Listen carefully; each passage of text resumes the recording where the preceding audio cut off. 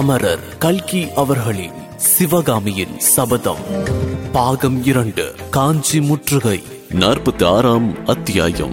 திரிமூர்த்தி கோயில். பாறைகளை நோக்கி நடந்து போய்க் கொண்டிருந்த போது மாமலரை பற்றியோ அவருக்கு நேர்ந்த ஆபத்தை பற்றியோ சக்கரவர்த்தி ஒன்றும் பேசவில்லை. ஆயனரிடம் சிற்பக்கலையை பற்றி பேச ஆரம்பித்து விட்டார். 2 பேரும் இந்த உலகத்தையே மறந்து பேசிக் கொண்டு போனார்கள். பாறை பிரதேசத்தை அடைந்த பிறகும் அப்படித்தான். இந்த பாறையை யானையாக செய்யலாம், இதை சிங்கமாக செய்யலாம், இதை தேராக அமைக்கலாம், இதை வசந்த மண்டபமாக்கலாம் என்றெல்லாம் திட்டம் போட்டுக் கொண்டிருந்தார்கள். கடைசியாக ஒரு பெரிய பாறையை குடைந்து கோயிலாக அமைப்பது என்றும் கோயில் வேலையையே முதலில் தொடங்க வேண்டும் என்றும் தீர்மானித்தார்கள். இந்த ஒரே கோயிலில் 3 மூர்த்திகளையும் பிரதிஷ்டை செய்யலாம் ஆயினரே. 3 கற்ப கிரகங்களை அமைத்து விடுங்கள் என்கின்றார் மகேந்திர பல்லவர். சுவாமி, 3 மதத்தினருக்கும் தனித்தனியாக 3 கோயில்கள் அமைத்து விட்டால் நல்லதல்லவா? சச்சரவுக்கு இடமில்லாமல் போகும் அல்லவா என்று ஆயனர் கேட்டார். 3 மதத்தினருக்கா? நான் அப்படி சொல்லவில்லையே. மும்மூர்த்திகள் என்று யாரை சொன்னதாக எண்ணினீர்கள்? சிவபெருமான், புத்ததேவர், ரிஷபதேவர் இவர்களைத்தானே? இல்லை ஆயனரே, பிரம்மா, விஷ்ணு, சிவன் ஆகிய திரிமூர்த்திகளை சொன்னேன். அப்படியா? ஆம். இன்னும் கொஞ்ச காலத்துக்கு புத்தர், சமணர் என்று என்னிடம் சொல்லாதீர் ஆயனரே.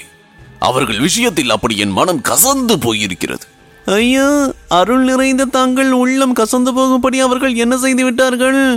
ஆஹா, சமணர்களுக்கும் புத்தர்களுக்கும் நான் எவ்வளவு கௌரவம் கொடுத்திருந்தேன். அவர்களை திருப்திப்படுத்த என்னவெல்லாம் செய்தேன். ஒன்றும் பயன்படவில்லை. பாடலிபுரத்து சமண பள்ளியில் துருவிநீதன் ஒளிந்து கொள்ள அவர்கள் இடம் கொடுத்தார்கள். பல்லவ சைனியம் அந்த சமண பள்ளியை இடித்து தரைமட்டமாக்கி பாதாள குகையில் ஒளிந்திருந்த துருவிநீதனை பிடிக்க வேண்டியதாயிருந்தது. இப்போது அவர்கள் என்ன செய்ய போகின்றார்கள் தெரியுமா? தேசமெல்லாம் போய் காஞ்சி மகேந்திர பல்லவர் சமண பள்ளியை இடித்து தள்ளினான் என்ற பழியை பரப்ப போகின்றார்கள். அது போகட்டும் ஆயினரே, எனக்கு அதிகமாக தாமதிக்க நேரமில்லை, போய் வருகின்றேன். யுத்தம் முடிந்து நான் திரும்பி வந்து பார்க்கும் போது கோயில் வேலை முடித்திருக்க வேண்டும். சத்ருக்னா, நம்முடைய தெப்பத்தை எங்கே விட்டு வந்தோம், சீக்கிரம் போய் பார்த்து கொண்டு வா என்று கூறிவிட்டு, ஆயனரே, நீங்கள் கொஞ்சம் பார்க்கின்றீர்களா? இது நதிக்கரையில் எங்கேயோ தெப்பத்தை விட்டிருக்கின்றோம். 2 பேருமாய் சேர்ந்து பார்த்தால் சீக்கிரம் கண்டுபிடிக்கலாம் என்றார். அவ்விதமே ஆயனரும் படை தலைவரும் தெப்பத்தை தேடிக்கொண்டு சென்றார்கள். இத்தனை நேரமும் சிவகாமி ஒரு பக்கத்தில் நின்று ரதியை தடவை கொடுத்துக் கொண்டும் மெல்லிய குரலில் ஏதோ ஒவ்வொரு வார்த்தை சொல்லிக் கொண்டும் இருந்தாள். ஆயனர், சத்ருக்னர் இருவரும் அங்கிருந்து சென்றதும் சக்கரவர்த்தி அவள் அருகில் வந்து ஒரு பாறை மேல் உட்கார்ந்து கொண்டு, சிவகாமி, உன்னிடம் ஒரு வார்த்தை சொல்ல வேண்டும். சற்று இந்த பாறை மேல் உட்கார்கின்றாயா என்றார். ஏதோ சந்தோஷமற்ற விஷயம்தான் சக்கரவர்த்தி பேச போகின்றார் என்று சிவகாமியின் உள்ளுணர்ச்சி கூறியது.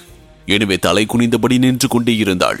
சிவகாமி, சற்று தலை நிமிர்ந்து இதோ இந்த கத்தியை பார் என்றார் மகேந்திர பல்லவர். சிவகாமி பார்த்தாள். சற்று முன்னால் இந்த கத்தியை பற்றி ஒரு விஷயம் சொன்னேனே, அது ஞாபகம் இருக்கின்றதா என்று கேட்டார். இருக்கின்றது பிரபு என்று சிவகாமியின் உதடுகள் முணுமுணுத்தன. அந்த கத்தியானது மாமல்லரின் முதுகிலே பாய்வதற்கு இருந்தது என்ற எண்ணம் அவளை துன்புறுத்தியது. நான் சொன்னது பொய் சிவகாமி. சிவகாமிக்கு தூக்கி வாரி போட்டது. அவளுடைய உள்ளம் குழம்பிற்று. அந்த குழப்பத்தில் ஆறுதலும் மகிழ்ச்சியும் ஒரு வகை ஏமாற்றமும் கலந்திருந்தன. சக்கரவர்த்தி முதலில் எதற்காக அம்மாதிரி பொய்யை சொன்னார், இப்போது எதற்காக தாம் பொய் சொன்னதாக ஒப்புக்கொள்கின்றார் என்பது ஒன்றும் புரியாமல் சிவகாமி திகைத்தாள். ஆம் சிவகாமி, உனக்கு திகைப்பாய்த்தான் இருக்கும். உண்மை விவரத்தை உன் தந்தையிடம் சொல்வதற்கு கூட நான் இஷ்டப்படவில்லை. அதற்காகத்தான் அவரை தெப்பத்தை தேடுவதற்கென்று அனுப்பினேன். ஆனால் உண்மையான விவரம் உனக்கு மட்டும் அவசியம் தெரிந்திருக்க வேண்டும். சிவகாமியின் மனக்குழப்பம் இன்னும் அதிகமாயிற்று. என்ன உண்மையை சொல்ல போகின்றார்? அது எதற்காக தனக்கு மட்டும் தெரிந்திருக்க வேண்டும் என்கின்றார்? சிவகாமி, எங்கிலேயே நஞ்சை கலந்து செய்த இந்த கத்தி என் ஒரே மகன் மாமல்லனுடைய முதுகிலே பாய்வதற்கு இருந்தது. இந்த அபாயம் யாரால் ஏற்பட்டது தெரியுமா? பிரபு, அது பொய் என்று சொன்னீர்களே என்று சிவகாமி குழற கேட்டாள். எது பொய் என்று? மாமல்லன் முதுகில் கத்தி பாய்வதற்கு இருந்தது பொய் இல்லை சிவகாமி. பல்லவ சாம்ராஜ்யத்துக்கு அந்த பெரும் விபத்து நிச்சயமாக வருவதற்கு இருந்தது. அந்த விபத்து உன்னால் தடைப்பட்டது என்றேனே, அதுதான் பொய். சிவகாமி, நீ கேவலம் சாதாரண பெண்களை போன்ற கோழை அல்ல, நெஞ்சு துணிவு உள்ளவள். ஆகையால் தான் உன்னிடம் உண்மையை சொல்கின்றேன். மாமல்ல பல்லவன் நேற்று இந்த மண்டபப்பட்டு கிராமத்தில் இந்த விஷ கத்தியினால் பின்னால் இருந்து குத்தப்பட்டு செத்து போயிருக்க வேண்டும். இந்த பாறை அடியில் இந்த மகிழ மரத்தின் அடியிலேயே அவனுடைய உடல் அனாதை பிரேதமாக விழுந்து கிடந்திருக்க வேண்டும். அவ்விதம் நேராமல் அன்றொரு நாள் ஆழகால விஷத்தை உண்டு சகல உலகங்களையும் காத்த பரமசிவன் தான் நேற்றைக்கு மாமல்லனையும் பல்லவ குலத்தையும் காத்து அருளினார். நேற்று மாலை அதே பாறையடியில் மாமல்லர் உட்கார்ந்து தன் செவிகளில் இணையற்ற காதல் மொழிகளை பொழிந்து கொண்டிருந்தார் என்பதை சிவகாமி நினைவு கூர்ந்த போது அவளுடைய தலை சுழல்வதற்கு ஆரம்பித்தது. சிவகாமி கேள். வாழையடி வாழையாக வந்த பல்லவ குலத்தின் மாமல்லனை போன்ற ஒரு வீர மகன் இதுவரையில் தோன்றியதில்லை. இந்த பரந்த பல்லவ சாம்ராஜ்யம் இன்றைக்கு மாமல்லனை நம்பியிருப்பது போல் யாரையும் நம்பியிருந்ததும் இல்லை. அப்படிப்பட்டவன் நேற்றைக்கு இந்த பாறையடியில் வஞ்சகமாக நஞ்சு தோய்ந்த கத்தியினால் பின்னால் இருந்து குத்தப்பட்டு செத்து விழுந்திருப்பார். தவம் செய்து பெற்ற என் ஏக புதல்வனை நான் இழந்து விட்டிருப்பேன். பல்லவ சாம்ராஜ்யமே நாதியற்ற ராஜ்யமாக போயிருக்கும். கவிகளிலும் காவியங்களிலும் புகழ்பெற்ற காஞ்சி சுந்தரி வைதைவியம் அடைந்திருப்பாள்.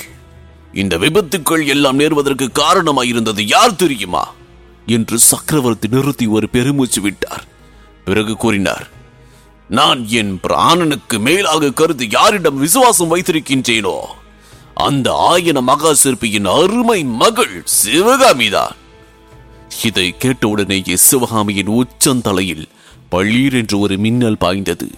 அந்த மின்னலில் இருந்து ஆயிரம் ஒளி கிரணங்கள் கிளம்பி நாற்புறமும் பாய்ந்தன. இதன் தொடர்ச்சியை 47ஆம் அத்தியாயம் மழையும் மின்னலும் இதில் தொடர்ந்து கேட்கலாம். இக்கதையினை உங்களுக்காக வாசித்து நான் DJ முருகா. உங்கள் கருத்துக்கள் மற்றும் விமர்சனங்களை Facebook மூலமாக தெரிவிக்க facebook.com/murugan.radio மற்றும் Instagram ஹேண்டில் murugan.dj. மேலும் 5 நட்சத்திர மதிப்பெண் வழங்கிட ஆண்ட்ராய்டு மற்றும் ஆப்பிள் ஸ்டோரில் southradios.com என்ற செயலியை தரவிறக்கம் செய்யுங்கள். மீண்டும் சந்திப்போம். நன்றி, வணக்கம்.